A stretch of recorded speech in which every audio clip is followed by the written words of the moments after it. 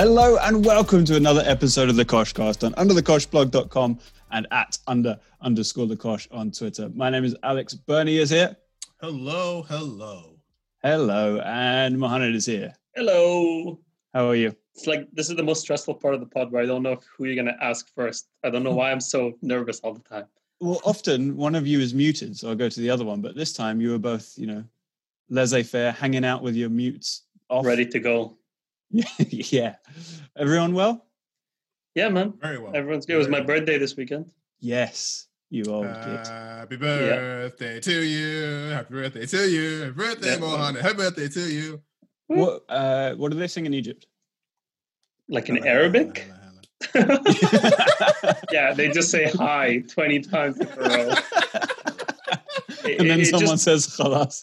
And that's it. It literally means nice year, oh you beautiful one. Nice year, oh you beautiful one. That's nice. Yeah.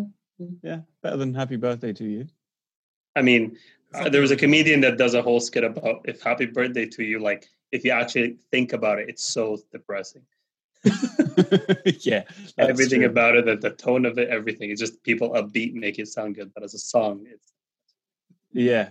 Actually, I mean, if you think about For He's a Jolly Good Fellow, it's similar because at the end they go and so say all of us. It's like, yeah, you're saying it doesn't make it true. It's just like, exactly.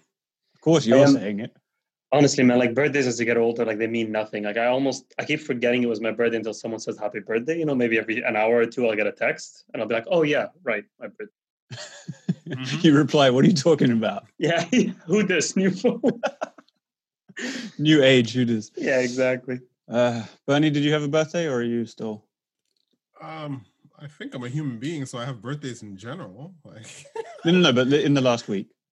Alex, I don't think you have multiple birthdays in a year. So I'm just checking, You Actually, never know. I have a friend who once did an experiment and kept changing his birthday on Facebook to see if people would keep wishing him happy birthday, and they did. Like every week. Like every 3 months or something. He'd have Well, Bernie, when during high school when we were together, when we wanted to get out of the house for legitimate reasons, we made up birthdays of our friends every 2 weeks. It was the same dude's birthday again. Oh yeah, Barack's birthday. It was like I had a cycle of Gordon, Barack, Nizar, all the people my mom liked. It was their birthday every month. Yeah. But did you ever run into the problem where they would come to your house and your mom would be like, "Oh, how was your birthday last week?" No, we go to other people's houses. Yeah. We didn't host. We didn't host. Yeah, because what are you gonna do at my house? Like sit down and have like pasta? Nah, mate. I've been to Mohammed's house once in the To watch space football. of 4 years to watch football and then get taken to the Champions League game in his mom's car, and I'll just leave it at that. I won't leave it at that. The need for speed that happened in that car, my God. Well, we also had like 9 people in that car trying to get to the 2006 Champions League final, Arsenal-Barcelona. In a 5-seater. Yeah. 9 people. We forgot one, and he had to lie down across everyone else with his legs dangling out the window. That's all I was saying. That sounds proper Middle East. Good times, man. And good very times. stressful. Yeah, but it was, not good memories of the final, though, of course. No, Yeah. obviously. Yeah. This has all reminded me of Stephen Ireland, who made up his grandmother's death twice to get out of international football duty. I hope she was already dead. No, that's the point. She wasn't dead, and he said she was. See, like, So he I'm didn't- okay if she was already dead. Like, I can live with that. But if she's alive, that's where I'm like, What that's he where I meant draw to the say line. was, she's dead to me. And he said that twice. Ireland manager is just like, that's not an excuse, though. So, all right. Shall we start talking about the football? Yes. Bristol Rovers have hired Joey Barton. Why do clubs do this? Monet, wait, before you start, I know what your Monet's reaction right now is, and it was, why did Alex have to start us here? Yeah. I know. I was not again, I'm always worried about where Alex is going with stuff. And I was looking, okay, is he going to start with Liverpool Everton? Is he going to start with what's happening? And then I'm like, Bristol Rovers? Are you, like, what?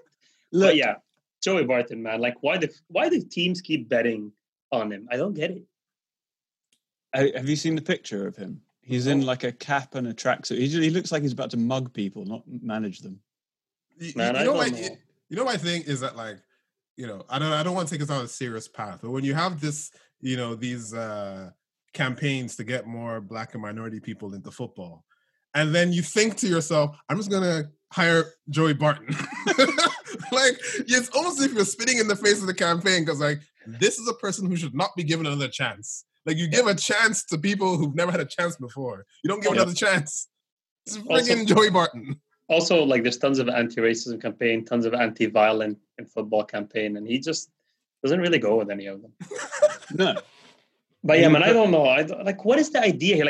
We talked about this with players as well in the past. These same players that just do these transfers, over and over and over. And it's like, are you seriously so worried about taking a punt on a young new guy, maybe slightly, underdeveloped or unknown, so much that you hire someone like Joey Barton? Like, it's not an excuse. No, I mean, Joey Barton is a relatively new manager. He's just also a fucking moron. Like, did Sol Campbell apply for this job? Like, I want to know. I feel like Sol Campbell applies for every job that comes up. He really does. And I think he looks forward to not getting them, because that's his story. the minute he gets one, he's like, damn it. I wasn't planning on doing some work. Yeah. Oh, man, he really ruined his reputation when he ran as a conservative politician. Like, everyone would have been very sympathetic before he did that. Yeah. Also, usually you don't run in politics when you have nudes out on the internet, and he's got one big one. Yeah, you at least let them get discovered later on, after you get elected. Like, are you sure you're not getting a job because your blacker kid's got nudes out there? Like, which is it? To be fair to him, he was ahead of his time. Like, 2030, everyone will have nudes and jobs. It'll be fine. Yeah, ahead of the curve. Probably the next manager to have that. Speaking of managers, this one didn't get the job.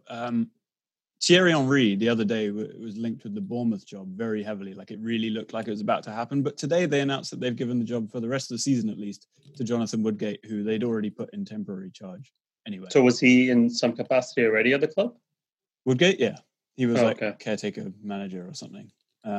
But like, as far as I understand, they did interview Henry. So, but why I'm was very disappointed? But why would they hire him? Yeah, I guess again, from Henry's perspective, it's pretty dangerous to go in with a couple of months left in the season in the position that they're in. I'm not saying he didn't want it, but I'm saying I don't think it would have been best for him either.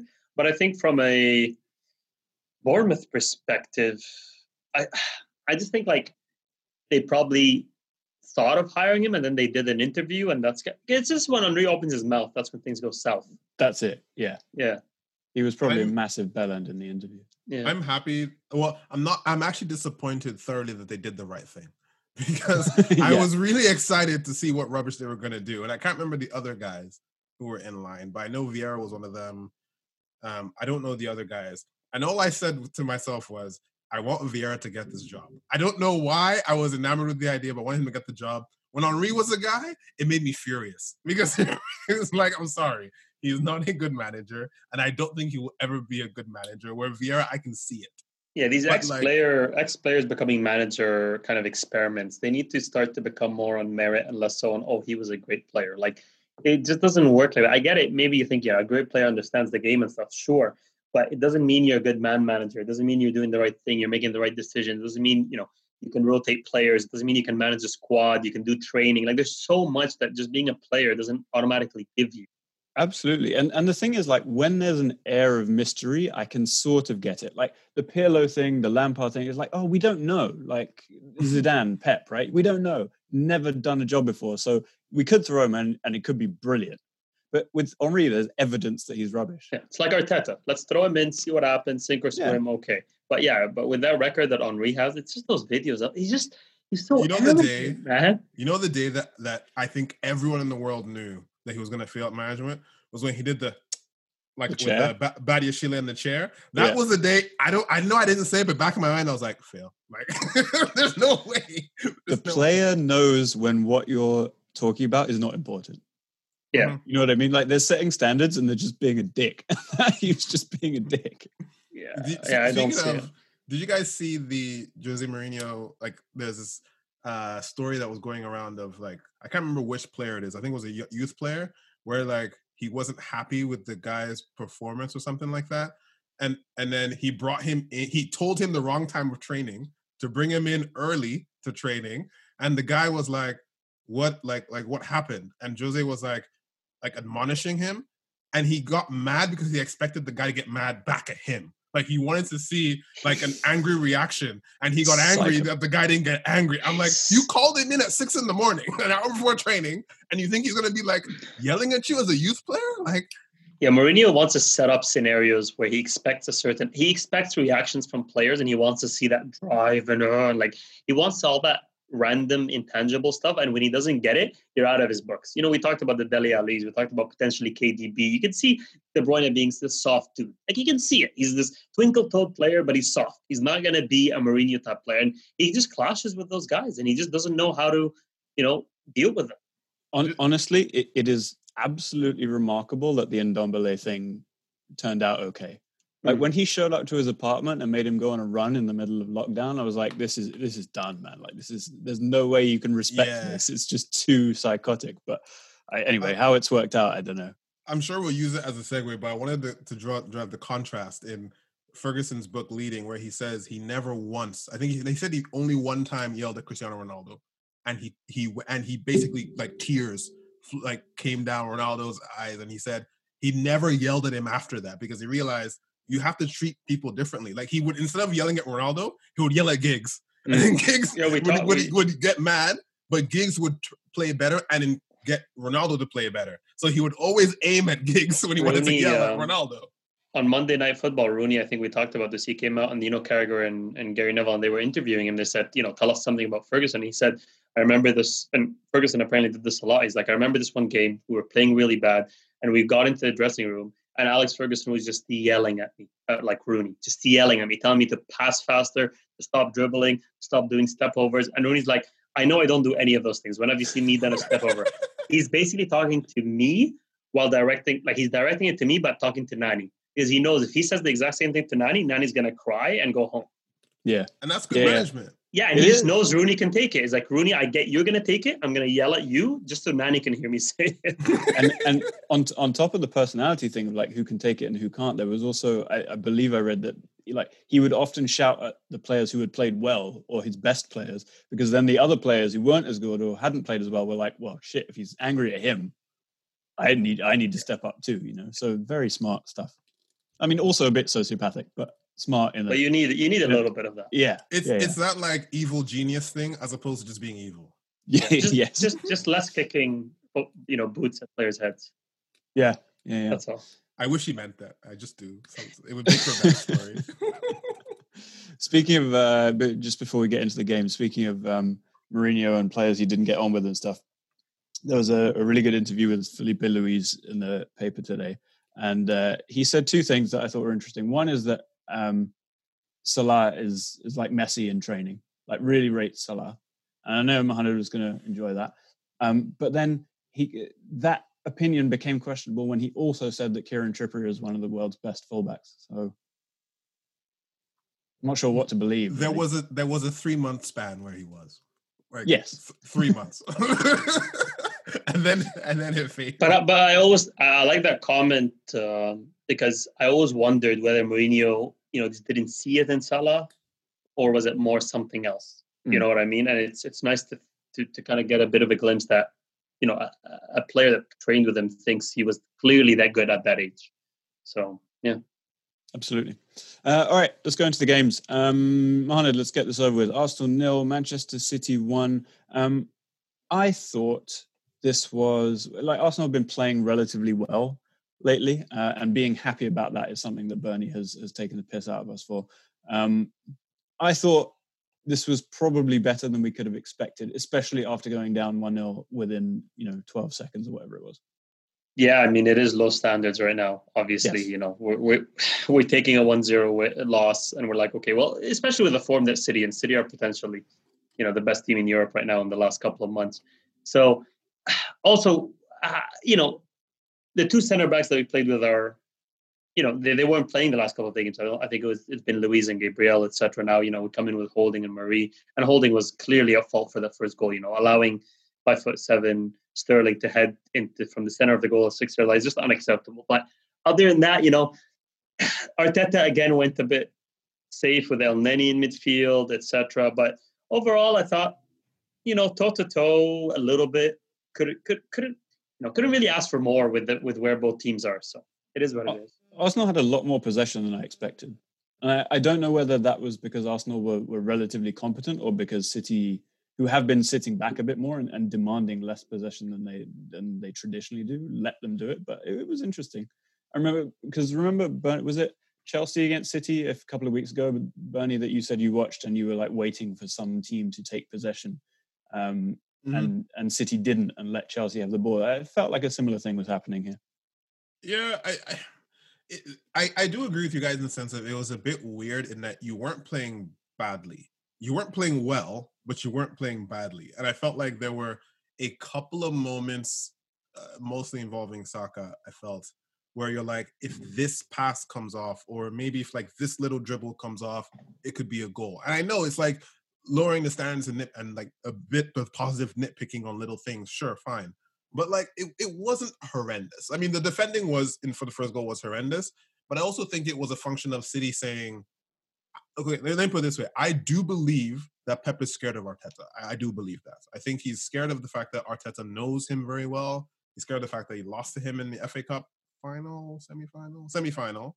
And I think he did tell the boys, like, you know, the old reel in the horses type of thing. I think he definitely did that. And you know, Pep is an overthinker, especially like you know it. So I feel like that happened in this game. But you know, City, what is it, 18 wins in a row? Like this is the best run in domestic English history. Is that? It's a record, yeah. Is that it?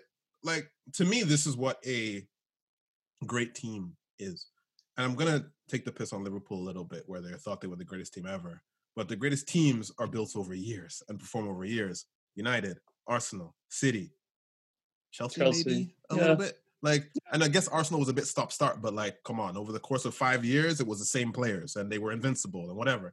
That Liverpool team is an asterisk, because what we're seeing here is a clinic, like, is honestly a football education. And I'm very, very impressed, more than I've ever been with Pep Guardiola's teams. And this is that type of game. He reeled it in, he changed the tactics after they scored. Like, come on. Yeah, for me, the jury is still in Europe. It's still for Pep in Europe. What can he do this season, playing this well? You know, is he going to let Kevin De Bruyne returning kind of derail or rock the boat a little bit? Because even this game, I was looking at Gundogan and I wanted to see how De Bruyne's inclusion would affect him. And Gundogan just was not in the box or kind of a scoring threat as much this game as he was previous games. And yes, I know there's a lot of factors, but I felt Kevin De Bruyne's inclusion created that a little bit and kind of helped, you know, De Bruyne pushed a bit more forward. Gundogan kind of stayed a little bit back. So I just wonder how the formation will be moving forward, especially with Jesus and Aguero both fit.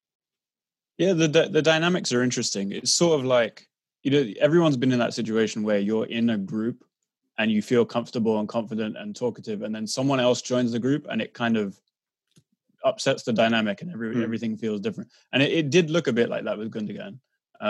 But then we're so used to him scoring every week, and that really isn't a realistic expectation. Like, this season for him has been completely off the charts in terms of when you look at how many. I think it was six goals is the maximum he's ever scored in a season, and he has 13. Yeah, you want to talk asterisks? You've got your asterisks right there. Yeah, exactly. But one interesting thing about this game that is not really about the game is we got I think, anyways, to my knowledge, our first concussion substitution.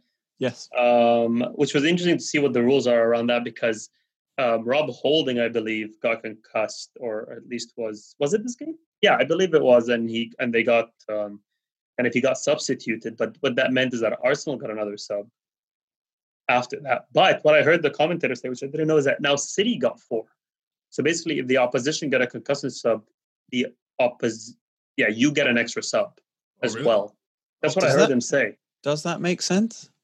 Well, I mean, the whole point of the concussion sub is like it happens because it's absolutely necessary. You have to get a player off. Why should the other team get one? I feel that maybe it's just to stop maybe being abused. Maybe, but then what if the opposition makes their 4th sub, then gets a concussion? Now they've got 5. Outrageous behavior. Yeah, honestly, that's a good question. But the point is, we saw our first one. And I might be saying stuff that's wrong, but I could have sworn I heard the commentators say, and now City get an extra substitute. Right. If that turns out not to be the case, direct your complaints to @DazzenCA or whatever the account is. Yeah. But yeah, Did City Gabriel Jesus have. come on in this game? Yes. Yeah, he was rubbish.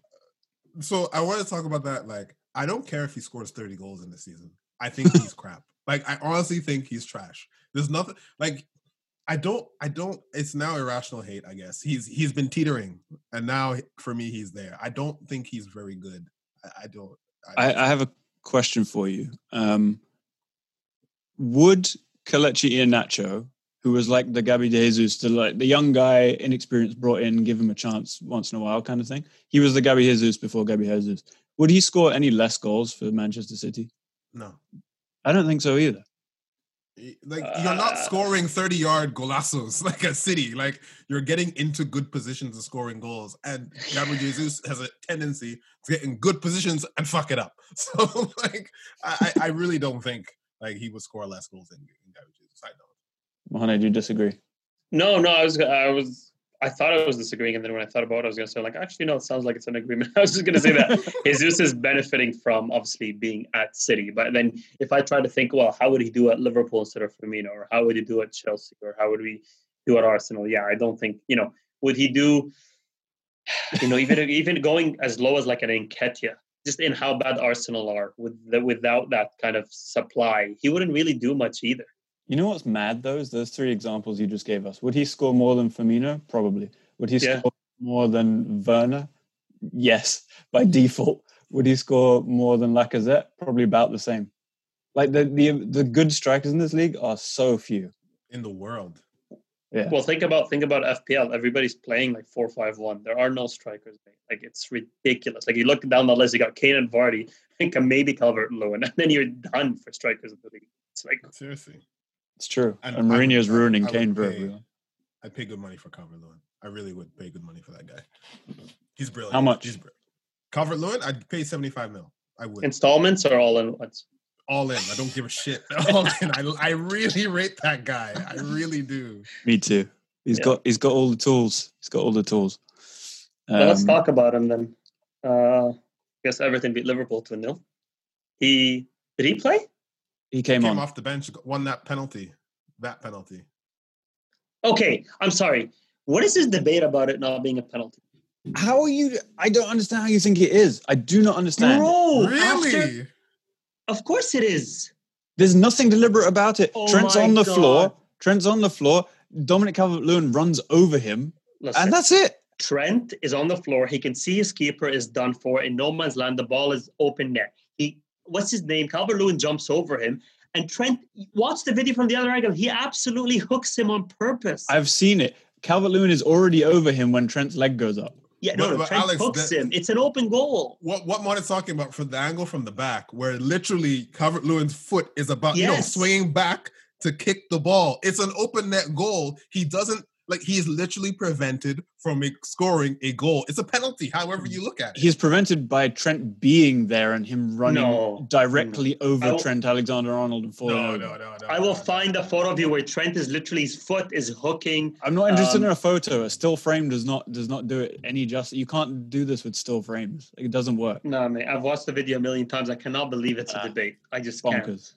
Can't. I just feel like, is it about intention? Or is it about stopping a goal-scoring opportunity? Like again, I always go back to what the rule is and tell me, because I'm curious about this. I'm taking intention. I'm taking intention out of it. Even if Trent had meant to, it was too late because Dominic Calvert-Lewin is coming from behind him. Trent doesn't know where he is, and Dominic Calvert-Lewin runs over him, into and over him, and then falls over. I don't know. Mohamed is going to show this to us. Let me share screen. Okay. Sorry. Okay. Right. Hold on. Look at this. You're telling me this is not a penalty? I know this is not good for radio, but I'm sorry. I mean, people know what we're talking about. Really, just hit the little button and say all participants. We've been using Zoom for 5 years. Advanced sharing options. All participants. Thank you. Look at this. You guys are joking. Look at this. Mohamed has started sharing screen. Yeah, Mohamed, close some tab. Look, this is the Daily Mail. Look at this. Man. Come on, man. He's tripping him from an open goal. This doesn't. He doesn't just anything. run into that. This doesn't show me anything. Mohamed, you're using an ad blocker. Come on. Yes. Even that. No, the one you were just on. Yes, look at this. This doesn't show me anything. Anyways, it's such a clear penalty. It's I mean- like, so Trent is not a stupid guy. Trent can see that keepers in no man's land, balls open. Like, you cannot tell me that Calvert-Lewin is just going to fall for no reason when the goal's open. Calvert-Lewin could have run around Trent. Instead, he decided to run directly over and into him and then fell over. I mean, So, Alex, do you think that Calvert-Lewin was playing for it? I don't know I don't think Calvert-Lewin there was any intent on his part to win a penalty. He's just instinct. He's running in a direct line at the ball, and Trent is in front of him. I have never been more sure of anything in my life. Trent is a smart player. His foot is up in the air, and he sees Calvert-Lewin come, and he hooks him. But Calvert-Lewin doesn't change his direction of his run. He's running in the same direction because he's been tackled and he's tripping over, and Trent slides through onto him. No, even if you tell me that Trent's body is just moving and he can't control it, he is stopping Calvert-Lewin from tripping up and hitting the ball into the net. Even if he falls and his head, he rolls it into the net. It's going in, and Trent stops it. I'm sorry, it's a penalty. This is absolute nonsense. And like 5 of these penalties since the David Luiz one should have all been red for not trying in any form to play the ball. Trent wasn't trying to do anything. He's literally just sitting on the floor. The only reason why Trent doesn't get sent off is because what's his name is right there behind him. Number Game's 47. gone, mate. That's not the rule, Bernie. The rule is no intention of playing the ball. There is no rule. Oh yeah, that is true. So he should have been sent off. He should have been sent off. You know who else should have been sent off? Diaz versus Liverpool when he pulled Salah. No intention to play the ball. But you know. It's not an opinion. When he pulls someone from the shoulder, you're not intending to play the ball. That's all it means. That was different.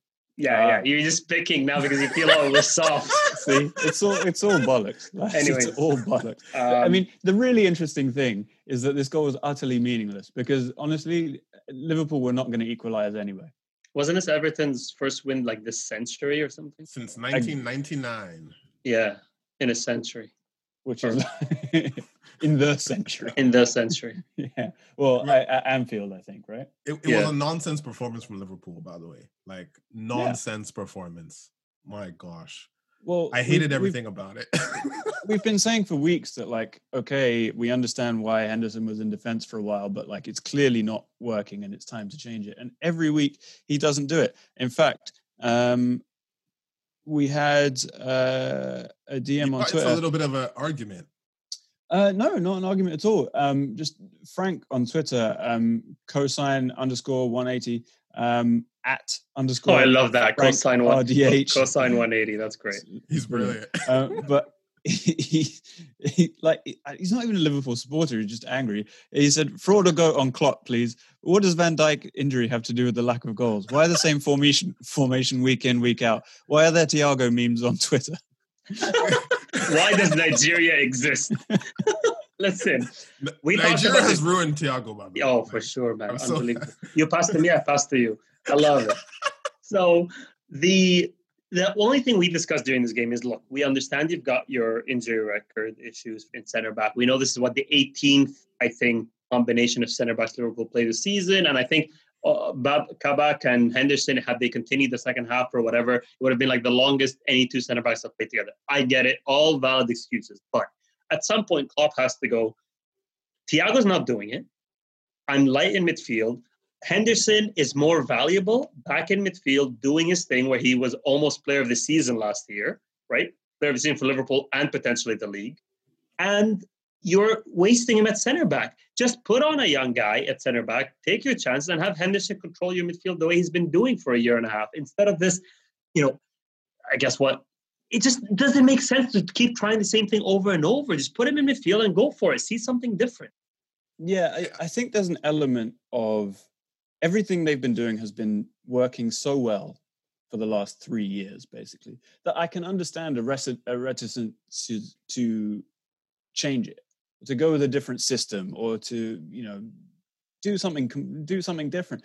But at this point in the season, like they're in danger of not making top 4. Like, you've got to try something, and they have, as Frank points out, they haven't been scoring goals. If you think about the front three and the troubles that they're having, and you think about the fact that their centre backs are so vulnerable, maybe just sit back a bit. Maybe play on the counter a bit and play to the strengths of Salah and Mane when they have space to run into. Because basically what happened is Liverpool got really good and then everyone does a deep block against them, and they struggle to score goals now because they have to be really good to break them down, and they're exhausted. So like, try something else. My problem here is that every problem that they have, we said it could be a problem a year ago. Every single one of them. And for them not to have addressed those issues, and I mean, I know some of them they did, but really satisfactorily, they didn't address the core issues of recycling the squad because they are old, and which means that they are subject to injury. And also, none of us ever thought any of their center backs were anything useful other than Van Dijk. Not Lovren, not Matip, not Joe Gomez. If you rated Joe Gomez, good for you. I didn't rate Joe Gomez. He's injured, so whatever. They I actually needed think to Matip buy is center good, backs. but he's just dead. He's never there, right? So you can't count on him anyway. Like, they have so many issues that people had talked about for a year. Everything clicked last year. Great, it's not clicking now. And then you're coming up against teams. Like, Everton haven't won in 30 years here or whatever. They should never win this game based on history. Like, if people they're losing to, they capitulated against Leicester. They should never lose that game. They lost to Brighton. They should never lose that game. In the fraud or goat question that Frank asked, he's not a fraud, but in this microcosm of a season, he's being fraudulent. That is exactly what he is doing. Also, we talked about how they played the same starting 11 for 3 years straight and then expected, no injuries, right? Yep. I guess that's going to come. That's going to catch up to you, especially with the age of the squad, right? He's lucky Mane and Salah are still running around. And Salah barely does that anyway. So I don't know. The other thing was, anyways, can we talk about Everton a little bit?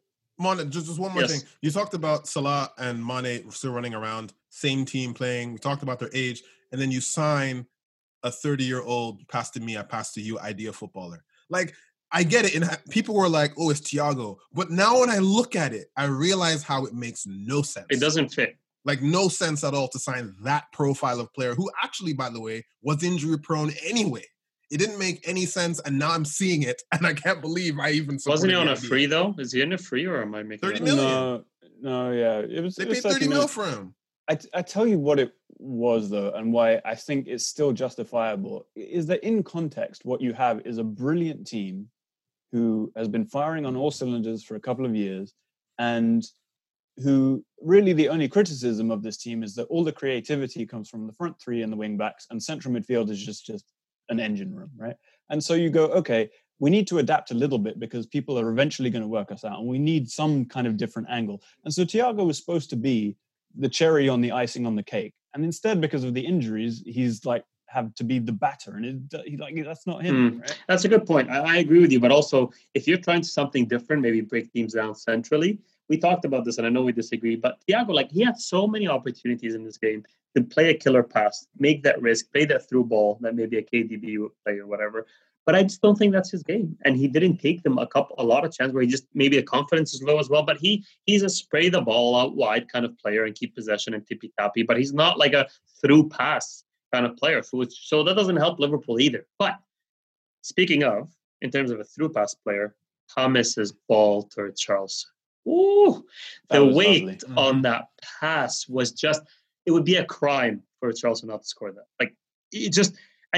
And the best thing was also Thiago standing right there, allowing James to do everything he wanted to do. Zero pressure.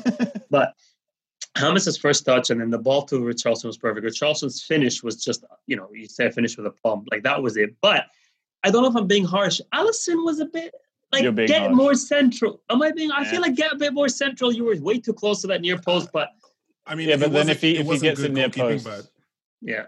I don't mind being beaten with that through ball and it was Richarlison. I'm okay with that. It was good. Tom Davies ran the midfield. I mean, that's all you need to know about this game. Yeah, he was good actually.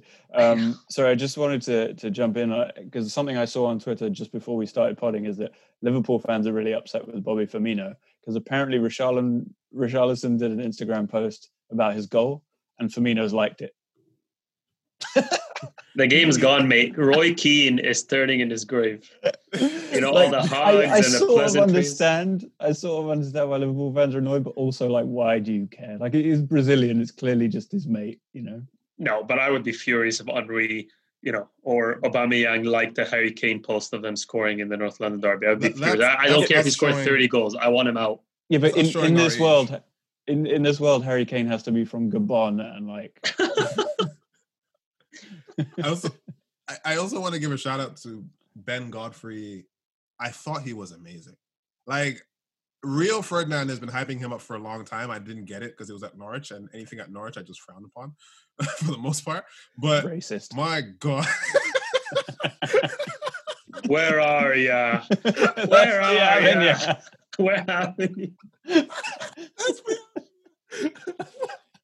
Sorry, buddy. He's really good. I'm sorry. He's just really, really good. I like that defense. I really like the Everton defense when it's fully fit. I like those. Yeah, but seriously, like looking very quickly, I know we want to move on, but like a midfield of Andrew Gomes, Tom Davies, and Decore should not trouble Liverpool's defense, no matter who's in. Like that's just. Yeah, there are no ideas. There's no ideas. There are no ideas. Andre Gomez's hair is a great idea. Lovely stuff. It is. Unlike Tom Davies. yeah, very much so. All right, let's move on.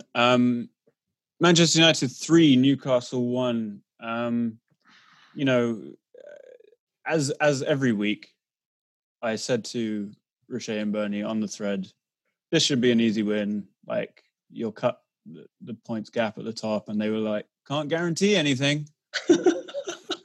Emotionally protective gits. Yeah. United smashed them. It was very easy. Marcus Rashford's goal, the first one, was bloody lovely. You never know what's going to happen. Maybe Isaac Hayden will put on a clinic in midfield.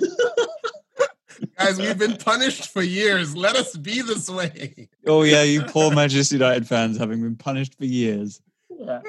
But I mean, that assist from Bruno to James. Well, oh man, I keep saying James. Daniel James. James. Daniele James. See, this is what football does to you. I see the word James written, and the first thing that comes to my mind is James. But yeah, that little big toe touch. You got it. That FPL point, man. That's all I need. You know what? I actually think Bruno doesn't care about trophies. I think he cares about FPL, like his FPL rank. They said he was something like averaging 78 points per match week or some nonsense. 7.8. I was like, what are you talking about? Like, it's unbelievable. But you're right. Marcus Rashford's goal was brilliant, the first one. I mean, he didn't. Again, the cynic in me is like that's not exactly what he intended, and it doesn't matter. But no. It was exactly what he intended. However, the goalkeeper should have saved it. Is the actual part of that? Like the nutmeg, he meant that brilliantly. Turned the man. The guy should let him go on the outside. That was terrible defending. Like. Epic proportions. Yeah. Well, speaking of terrible defending, Alan Saint-Maximin, like he took a touch, he turned all inside your box. Like that was like, when is anyone gonna meet him? It just felt like he had way too much time for that goal. Which one was that? Am I thinking of the chance? You're thinking of the chance, not the goal. Yeah, the goal was the volley. Yeah. Okay, no, I'm thinking about the chance De Gea saved. Yeah. But you also don't remember the penalty that Newcastle should have had. Yeah, I don't know what you're talking about with this either. Yeah, the Maguire in the box when I think it was whoever the center back for Newcastle. Did someone run straight into Maguire and fall over? Is that Maguire's like elbowed him completely out of the play, Lascelles, and no one cared. Yes, you're right. I didn't even see it. It was completely off the ball. Maguire literally looked up at the air, looked at Lascelles, and just elbowed him. Yep. Like it was weird. Like, what's the point of VAR? If you're at least not gonna look at it. Someone falling into De Gea, and I was like, what happened there? And he's like, foul on the keeper. I didn't see the beginning of it. Yeah, that is astonishing. Can't they do retrospective cards and stuff? I don't know, man. I mean, I also think that the foul on Rashford for the penalty was super soft. I mean, he soft. Literally kicks his foot. Like it is. He does fling himself to the ground, but like it's literally. I wouldn't use the word football in full speed. I wouldn't use the word kick. I would use the word touch. He did touch his foot. I would use the word apply pressure. You let him know he was there. Like it's Will have looked at it and Will went, yeah, sure, fine. Like you can always tell if a player. It's never gonna get overturned. It's yes, I get it. According to the laws, it's a penalty, but it was such a soft touch, Mike. My thing was it was weird. It was just a weird game. Like sure, United were gonna win, but it was just weird. Like and Martial, I'm now on the other side. I'm done. I'm done. You're on his wife's side. Martial out. It's got to go. Like when people start showing clips of you not running, like literally, like it's over. And he got subbed at 60 minutes for Greenwood. That's when Solskjaer does things like this, it's instructive of the future of the player. He did Jesse Lingard, it's happening. Martial's is done. It's over. And it's sad, but it's over.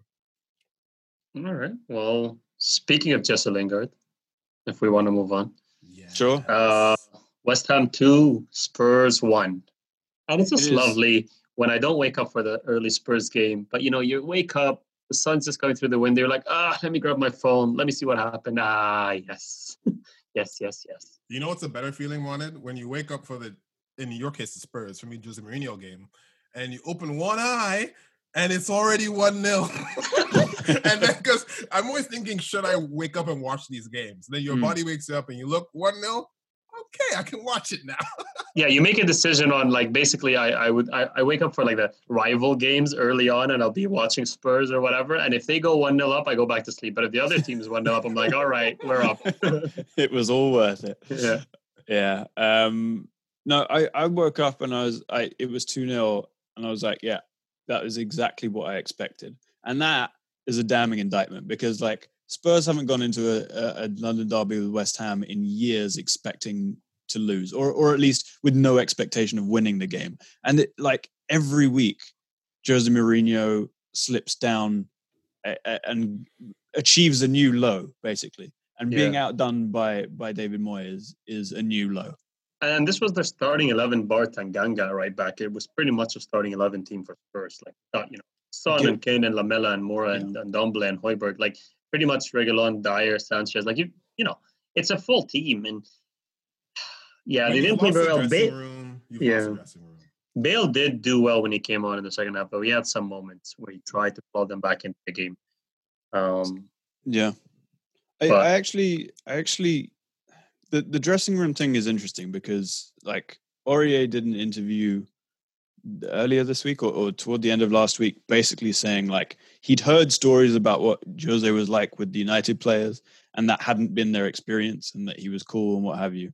And honestly, we've seen really bad performances from Spurs, but we've also seen performances where the dressing room is really lost.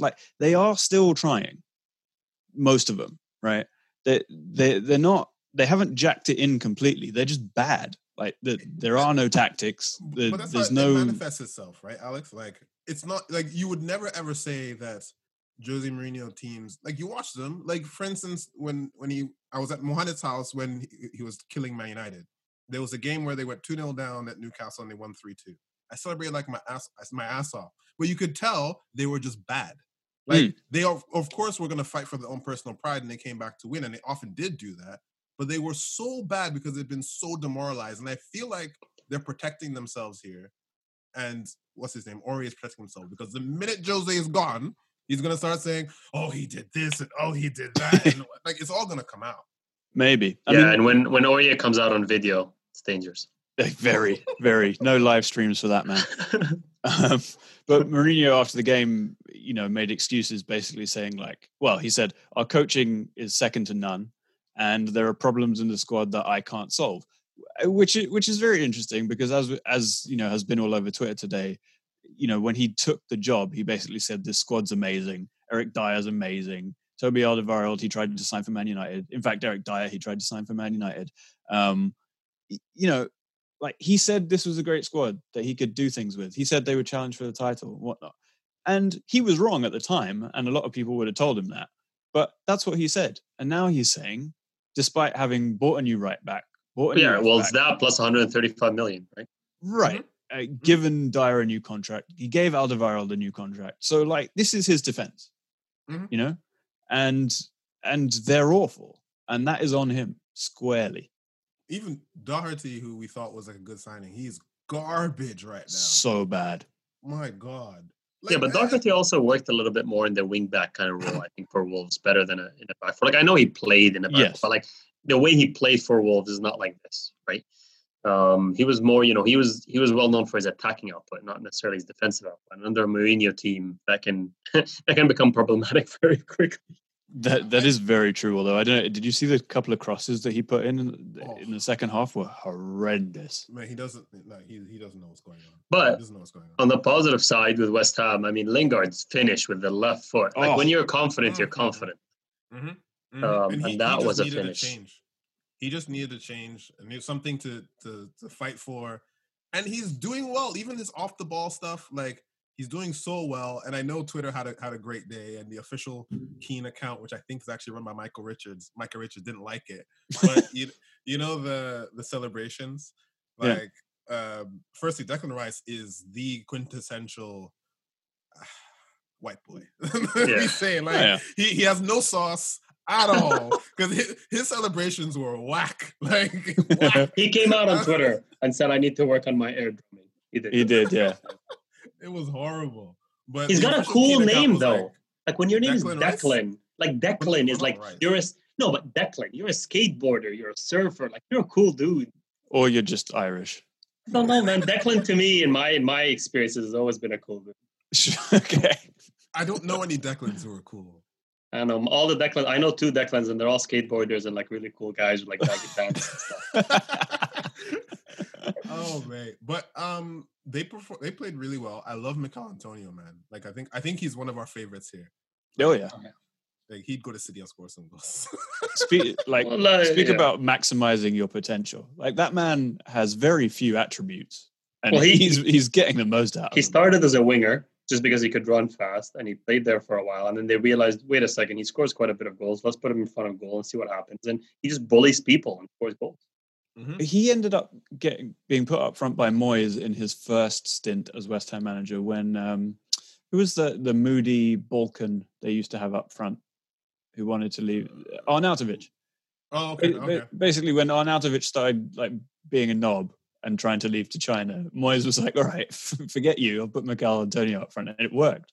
You know who wanted to sign Arnautovic before he went to China? Ibrahimovic. Oh, Mourinho, yes. That guy's a war criminal. Sensational. So yeah, let's move on. West Ham are obviously brilliant right now. Top 4? Yeah, they're sitting in 4th, I believe, aren't they? Let me see. They are sitting in. Oh, come on. Here we go. Yeah, 4th, 2 points ahead of Chelsea. Well, everybody played almost the same amount of games except Everton, which is nice. So it's equal there. Yeah, so they're 2 points ahead of Chelsea in 4th, and only 4 points away from United. Yeah, Chelsea drew this weekend 1-1. Southampton stopping the rot there because they were on course to. They were a few games away from losing 9 in a row. So well done them. Minamino with his 2nd goal since joining. He sent Mendy for an absolute hot dog. My God. Oh, mate. I love that goal. Love it. I love it because Mendy's a huge man, and for him to fly that far with one little move was amazing, and then the outside of the foot. All right, so I'm gonna take your peasant. I'm gonna take your. No, it's good. It's good. I'm gonna take your peasant opinions, and I'm gonna add a little bit of football connoisseur. Unbelievable to it. Forget about all the stuff. The positioning Minamino took between the 2 defenders. If you watched the play from early, he was on one defender and then realized the gap between both of them, made that run, and then looked to literally stared at Redmond and said, "Give me the ball right now." And Redmond's through pass was Minamino's run to create that space was unreal. I enjoyed that. It shows that there's something there, and maybe hopefully he can redeem himself. And I'm wrong about him, but there was something there in that run, man. Look, I mean, you don't make it through the Red Bull system without having something. You just don't. They're too good at their recruitment and their scouting and what have you. So yeah, maybe it was just needed the right environment. It was brilliant. I loved it. He wanted that ball. He made it happen, and then obviously the finish is the highlight of it. Also, very Sorry, Bunny. It's very ballsy to rely on Nathan Redmond. That's brave. Yes, very, very brave. I was half hoping that Chelsea would win, even though this works out for me, only because I want Hassan Huthul gone. And it's another irrational hate thing. Why? He lost 8 in a row or some nonsense like that, 6. man. Are you a Southampton fan? No, man, I take things personally. Yes, but he tries to play good football. I don't care. You're gonna replace him with some lump it in, don't get relegated, dude. Mohammed, you heard Bernie is racist against Norwich. You know why? It's because they tried to play good football and lost. He hates this shit. He hates Leeds, Norwich, Southampton. Yes. I like people who want to play good football and get the results. I don't like losers. And Hassan Hutel is a loser. So I have no time for that. Like, he's By that an logic, absolute loser. By that logic, you should be a massive fan of Sean Dyche, who tries to play no football and survives every year. No. But he's still a loser. He overall loses more than he wins. I don't know, man. You need to give people more props for trying. You know, not all it's like, I would rather, watch Norwich like the season we watched them in the league and then them get relegated than watch, let's say, a West Brom or a Newcastle that scrape it through in, 17th this season. Forget those guys. I'd rather watch like Villa. Villa aren't like pass it about, whatever, but they're fun. Yeah, but Villa spent like 200 million over the last couple of summers. Alex, I'm not talking about the backroom staff. I'm not talking about the transfer. I'm talking about what I see on the pitch, okay? Like, I want results. Jesus. And I want good football at the same time. Southampton literally gave us an unbelievable 2-month period this season where they were like, we talked about them being more fun to watch than City. Remember that? They were fifth. They were fifth, and we were like, I would rather watch a Southampton game over City. Brady's like, you're only as good as your last game. No, I was there. I was with you. I was in that bandwagon. And then they lost 6 in a row, including 9-0. And you do that twice? Bro, I'm out. Man, this is good. This is very instructive. If Bernie ever owns a club, don't be the manager. You're gone after a couple of weeks. Exactly what I was going to say. Bernie being a manager of a club is disaster. I would give you time. I just wouldn't let you lose 6-0 and then lose 9-0 twice in 2 seasons. Like, come on. No, I wouldn't do that. You would have sacked Ferguson before he got successful, I'm just saying. Did he lose 9-0? I don't know, but he nearly got... Weren't you close to being relegated one season? Late 80s? We finished 11th. My parameters are very clear, Alex. Very clear. 6 in a row, 9-0 twice. Anything less, we're not discussing it. All right, so we're good. Everyone's safe then. With those parameters, no one's going to get sacked. That's why I hate Ralph. So we'll move on to another manager that Bernie definitely likes, right? Because he plays good football and he's getting results. It's Brendan Rodgers. Leicester 2, Aston Villa 1. I love him. He's so good. I absolutely love him, man. Like after Arteta, I'm so down for Brendan. I was down for Brendan before Arteta. You were. You definitely. I painted myself into a corner because my criteria means that I have no choice but to like Brendan. So therefore, I now like Brendan. There you go. It's all maths, really. Leicester are just a great men's international now. Leicester are just so well balanced. They're so good in defense and in defensive midfield within DD. And then you've got that, box-to-box Tielemans.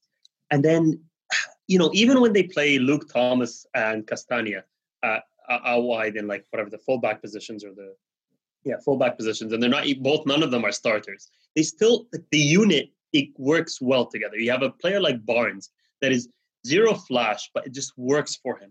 They played Ricardo Pereira, I think, like up top this game because they were so as like a wide forward because they had so many injuries. Like, man, I don't know. They're doing their thing. They're doing their thing even when Vardy doesn't score. Like, you remember how reliant they used to be on Vardy. Now they're not. Vardy, can play well, cannot play so well. They've got Barnes, they've got Maddison, they've got Tielemans. They can chip in from a lot of different areas now. That Maddison finish was beautiful. It really and if you're going to score against Martinez like that, it has to be perfect. Yes, very true. We also had a glimpse of Nampalys Mendy this week. Came on in the second half, and just by being on the pitch during a win, he moved up the rankings because Ed Mendy is just sinking like a stone. Real Madrid aren't doing much, so Ferland Mendy's just kind of stagnating, and Benjamin Mendy's completely irrelevant at this point. I think Nampalys won and Ferland played, so Ferland might actually be top, and then Nampalys, and then Ed Mendy. Benjamin Mendy is way below everyone else on the list. Yeah. There's like 25 Mendys in Ligue 1 that come before him at this point. This guy, man, he just, I don't know, man. He's so funny. Like, just his physique is funny. while we're talking about funny physique vibes, man, Bertie Traore, ladies and gentlemen. Wow. Lanky. He's so much fun. This guy is just so much fun. Can I explain just how vibesy he is? They scored, so it was 2-1 in the end. He scored the goal. He threw his body like in front of Schmeichel. Like, it looked like, death-defying kind of thing. And then, but he's just sitting there as if he's sitting on his couch chilling. Did you notice that? I was like, there is no emotion, no pain, no nothing, just vibes, bro. Just vibes. There was another one. I think it wasn't the goal. I think there was another one where Schmeichel ended up like sitting on top of his foot for a while, and he was just chilling. Like the other Villa players were mad, and he was just like, "No, it's good, man." Okay. Does not care. Just there for a good time. Great player, Love though. it. Hey, I'm gonna take some credit for, seeing him before he was, hipster Mo, before he was cool. You guys remember that? When? When I 2004? said no, like the beginning of the season, I did say, this. watch out for this guy. He's going to be something, and he's going to be better than Pepe. Remember? You did say this. I actually agree. You did say Fair that. enough. Better than Pepe is a very low bar, though. Sure. Like, how many players can we name that aren't better than Pepe? That start for the clubs? Well, you have to go down to like Burnley's and stuff. Dwight McNeil might be better than Pepe. He is, but I would take Dwight McNeil any day. I mean, Jared Bowen is probably better than Pepe. Yeah. He is. Like, he really is. He really is. I'm just thinking of people who play like left-footed on that right side. It doesn't even have to be that. Just, I mean, Yarmolenko. I'd probably take Pepe over Yarmolenko. But yeah. Oh, yeah. But thank God he doesn't start, because that would be an awkward conversation. I'm just looking at the top scorers list, and like, I'm shocked that I know Salah's top, but 17 goals? That's a lot. And Bruno 15 goals? What? Wow. Yeah, they both take a lot of penalties, though. Yeah, they do. They do. Yeah. So does Vardy, and he's nowhere near. But anyway, who's after that? Let's get the top five. Oh, my boy Dominic Calvert-Lewin, 75 million worth with 13. Harry Kane 13. Son 13. Bamford 12. I'm gonna go through this because this is hilarious. Vardy 12, and then guess who? I'll give you one guess. Give us a hint. Jesus 9. No, but close. Gundogan. Firmino. Gundogan with 11. What? Beast. 11. How many does Jesus have on that list? He's not there. Like, not in the top 10 anyway. He's at the bottom praying. Like, the only two midfielders in that list are Bruno and Gundogan. And Bruno you can accept, but Gundogan I'm like still amazed that he has 11 goals. Like, in the league? In the league, bro. Wow. Yeah. Like, I don't consider like Son I'm talking about like center midfielders. Yeah. I have a proposition for Manchester City. Like, they're 10 points clear, right? We reckon it's probably done. They can probably ease off a little bit. They should just spend the rest of the season trying to make Gundogan top scorer. Because that would be so special. Yeah. If you can do that, you are the greatest manager to ever walk the earth. I don't care, man. That's just messing around, and I will subscribe to that if you do. Yes. Yeah, but KDB's back on the block now, so. True. KDB is he's going after the assists. Second with 10. Harry Kane first with 11. Bruno also has 10. Grealish has 10. Fair enough. Yeah, that's all I got from the stats. All right. Fulham beat Sheffield 1-0. Yeah. The Nigerian revolution continues. Ademola Lookman absolutely drilled that. Oh my God. He nearly killed Ramsdale. Give us Fulham. Okay. Bernie, you hate Aaron Ramsdale. Lookman nearly killed him. It was amazing. Wish he did. He made I have an Inshallah 11. Inshallah 11 is players who are just rubbish. Ramsdale is my starting goalkeeper. Oh my God. So looking at the bottom of the table, you think, we talked about this, and the only reason I want Newcastle to go down is because we here on the pod said that this would happen when they were in like 11th. And I'm, proud of that prediction, and I want it to come true, because we looked at it and we said, look, they're overperforming, they're tired, they're exhausted, they're going to go down. So that would be a brilliant kind of, I guess, hypothesis, prediction, whatever you want to call it. But is Fulham going to get out of there? Like, they're scraping it. They're only 3 points away from safety. Brighton don't seem to be able to win a game. So I think Newcastle will be relegated. I think Fulham will make it out. And they play each other on the last game of the season, by the way. Oh, lovely stuff. Fun. Yeah. Yep. I'm not trying to watch City, whoever they're playing. But yeah, Fulham, Newcastle would be fun. That'd be wicked. Didn't Fulham had that very famous Andy Johnson? Yeah. And like last day revival, wasn't it? I think so. Yeah, they had a major last day survival. I remember it was like early 2000s. It sounds familiar. Andy Johnson was like Vardy, but without the goal scoring. Like all the running and the spite and the like crashing into people and all that. But I mean, he scored a few. But it'd be funny if Brighton went down. It's I don't hate. This is just more of your football I'm just saying agenda. It'd be funny. I like Graham Potter. I give him credit, but they don't have a striker. That's their problem. Even today's game, they should have won the game. So Bernie will take over a team and hire Pulis. And then he'll hire Pulis. He'll make sure his fullbacks don't cross the halfway line. Yeah. No. He'll put like 2 defensive midfielders in his FPL team. No, listen. Brighton, I have no expectations of them. I have none.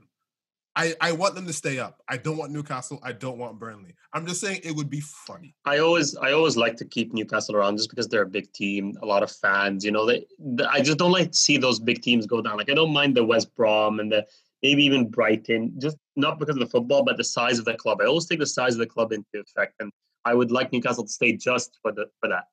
That's true. That's why you love Sunderland too. That's it. Sunderland got bought, taken over. So they might have an injection of cash, start rising up the leagues. So, the universe probably thinking Newcastle probably need to go down to kind of make way. Honestly, people just buy Sunderland to be in the documentary. But Sunderland are in the EFL Trophy final, I believe. What even is that? I don't know, but whatever it is, it's good material for the documentary. But you can't tell us what happens because then the documentary don't what's it called? No spoilers. No spoilers. All I'll say I'm watching Sunderland next season. It's March 14th, 11 a.m. against Tranmere Rovers. Come on, Sunderland! Or do you want them to lose because it'll be funnier in the documentary? I hope the Toyota factory is expecting is ready for a field trip. That got shut down. That got shut down a year ago. There's no way it's still open. Incredible. Oh, sorry. I know this is the last time we'll ever talk about Sunderland. Actually, no, it won't be. But Tranmere Rovers formally request the Papa John's Trophy, which is what the EFL Trophy is called. With Sunderland is pushed back after government announcement over fans. So I guess the government said fans would be allowed in next season or something like that. Yeah. I mean, look. That didn't even bother me. It's a Papa John's. Is that any more ridiculous than Carabao, really? It's better than Carabao, probably. The only thing that is saving Carabao is that we don't really know it as a product, so you don't think of it that way. But Papa John's is putting pizza. Like we know it's a pizza. Carabao, I didn't know it was that Chinese drink until I had to Google it. You know what I mean? So you think about it as like, oh, Carabao Cup, fine. But Papa John's? I'm just wondering, because isn't Papa John's an American thing? It is. Like, is it the same Papa John's? Yeah. Yeah, the green sign, isn't it? And they're racist. Exactly, I was going to say. Are they? Oh, man. Their owner dropped an N-bomb and defended it and then had to walk it back. Yeah, American Pizza Restaurant Franchise. It's the fourth largest pizza delivery restaurant in the United States. Wow, I did not think they're that big. The fourth largest. Their stock price is $103. What are they selling crack? Probably. It's pizza, bro. Think about it. The stock price was probably higher before the racism. Yeah, true. I mean, their headquarters is in Kentucky. So Jesus. Yeah. Yeah. It's the home of food that will kill you. Absolutely. Man, the trophy, Papa John's trophy has its own Twitter account. Like just the trophy. What is going on? Unreal. Their slogan is better ingredients, better pizza. Yes. Sure. Better drugs. Sure. Better pizza. It's like the Dave Chappelle. Sprinkle a little bit of crack on it. Papa John's tastes like racism. Sensational. If we've gone this far, it might be the end. Yep, it might be. Let's just run through the last beat one. Leeds 1-0. Yeah, you enjoyed that because my boy Meslier made a mistake. I did enjoy it big time. It's just, again, it becomes personal. When you say he's good and I say he's not, it's personal. Sure. Alex took responsibility for that. He just called him my boy Meslier. Like, Alex, I'm very proud of you. What do you like about him? He can't kick. He can He- he can He save. can't. He He can't can kick. throw. You know he he's can basically catch. Kepa 2.0, right? Like you're aware of this. It's possible. We'll find out. But he's a proper size. Kepa's not big enough. Didn't Is it- see Kappa play the game, right? Like last week. Yeah. I don't know what. Frankly, with the form that Mendy's been in, I'm not sure why he's not Did you number see? one. Did you see the comments of Tuchel about Reece James and Tamari? Not Tamari. Reece James and the striker Abraham. No. What? What do you After say? the game, because he subbed them off, right? And after the game, he's like, yeah, they both didn't apply themselves well. They weren't running well enough for me, blah, blah, blah. Like, he was quite frustrated with them. And then Reece James, I think, had that chance towards the end of the game that he missed. And Tuchel, like, He went was mental. visibly frustrated. It's like a right back trying to hit a volley. Like, there's no expectations there, but he was not. Because he subbed Hudson-Odoi off. Mhm. No, Hudson-Odoi came on at halftime, and he subbed him off 30 minutes later, and then he said he wasn't applying himself, he wasn't pressing, Yep. he wasn't doing this. It was like a dossier of an explanation for that, and I just felt you're losing the dressing room. ASAP, bro. Remember 2 weeks ago when we said it starts well, Yeah, it starts well. But, and then it goes downhill.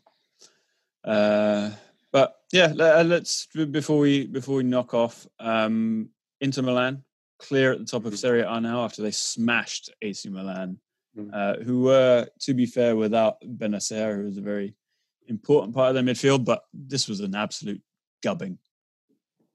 Yeah, it was a good game by Inter. I mean, we watched this because we thought it would be fun, and it was. And AC Milan really tried to have possession. They were doing build up, blah blah blah. But then Inter are just so powerful in the counter attack. Lukaku alone just literally bulldozes through the midfield and the attack, and then ends up in front of goal. Like he's having a phenomenal season. And Lautaro, when he's playing well, he's playing well. But yeah, they cannot deal with Lukaku. They just can't. He can flip a game for Inter at any moment. Yeah, no, it's completely true. It's a lot of fun to watch. He's been brilliant. As Richer, we're remiss if we don't mention the fact that they have that partnership, that bromance of Lautaro and Lukaku, and it's working well. And maybe this is the year. I still think that, Juventus won today. I think 3 or I can't remember what the score is. No, Bernie. Yeah, 3-0. They're not that far back. They really aren't. How many points is it? Well, if they win their game in hand, they're going to be 6 points. It's not that 5 big points. It's not that big a thing. Inter can still mess this up, and Juve can still decide to wake up. This is not finished by any means whatsoever. No, but I know we're going over time, but I want to quickly touch on the Champions League. Barca, PSG. That was a big one. Mbappe really shone. He stepped up, and he loves to do that when Neymar's not available, which is always around this time of year. So he knows when to step up. He's like, I'm ready for February. Yeah. So yeah, Mbappe was he was great and brilliant and everything, but Barcelona were trash, man. It's the absolute trash. The penalty they got were not a penalty. I agree. Barcelona were, for me, the story was how bad they were as opposed to how good PSG were. And a lot of people were making noise. And the reason why I say that, a lot of people were making noise about Pochettino, which is great, but he's had the worst start of anyone in the Qatari era. 19 points in 9 games. So they're not all of a sudden just sensational right now. You know what I mean? There's no trend to suggest that they are. They're not doing well in League One. Were that bad. No, they're not. And the start Pochettino's made has not been that good. So there's no grip on the team yet. Mbappe had a great game, and Piqué literally could not keep up with him and was dragging him down by it was the funniest thing I've ever seen. Except for Boateng falling over. That was hilarious to me. The fall of Barcelona's fates, man, since where they were to where they are now is unreal. 10 years, 10 years of being the best we've ever seen, and then potentially 10 years is going to be of the worst we've ever seen. It's just a crazy move. But other than that, there was also Haaland. My God, this dude is seriously he's mental. Inside, he's mental. He's just where's he from? He's from Norway. Norway, right? Yeah, that Nordic crazy, goes cold and he flips. Yeah, something happened. There's a switch, and he's just you saw that picture before the latest game where he's standing there in free kick pose, and it's just the game hasn't even started yet, and he's just looking into your soul. He's a Terminator. He is a Terminator, and he scored this weekend with that beautiful bicycle kick as well. He's just on fire, man. Forget the release clause, 60 million in 2 years. Just do it this year and get it out of the way. You have to do it now if you can. But someone tweeted, and I think it blew up. Someone tweeted that Haaland is exactly like one of those Scandinavian boys who comes up to you in the club and just shouts in your ear like, "The girls in here are crazy, man." Man, he's something. It's so people are looking forward to the him versus Mbappe world for the next 10 years. Yeah, and they did their little marketing thing where he mentioned it. Yeah, he knew what he was doing. Like he had that little smile on his face. Yeah, very smart move. It's like, don't forget about me. Yeah, I'm here. But I mean, Barcelona followed that up with a 1-1 draw with Cadiz Nuts, I think, wasn't it? Yeah. They lost to Cadiz Nuts 2-1 in the first game of the season too. Amazing, absolutely amazing stuff. But yeah, I mean, this week we've got Atleti Chelsea tomorrow. That's gonna be fun. Lazio Bayern, Mönchengladbach against City, Atalanta Real Madrid. It's all kicking off.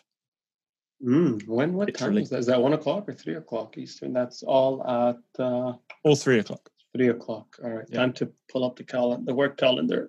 Book your meetings. Yep. They're gonna book them over you anyway. Exactly. I swear. All right, gents. Perfect. Lovely stuff. We'll chat again soon. Bye, guys. Peace.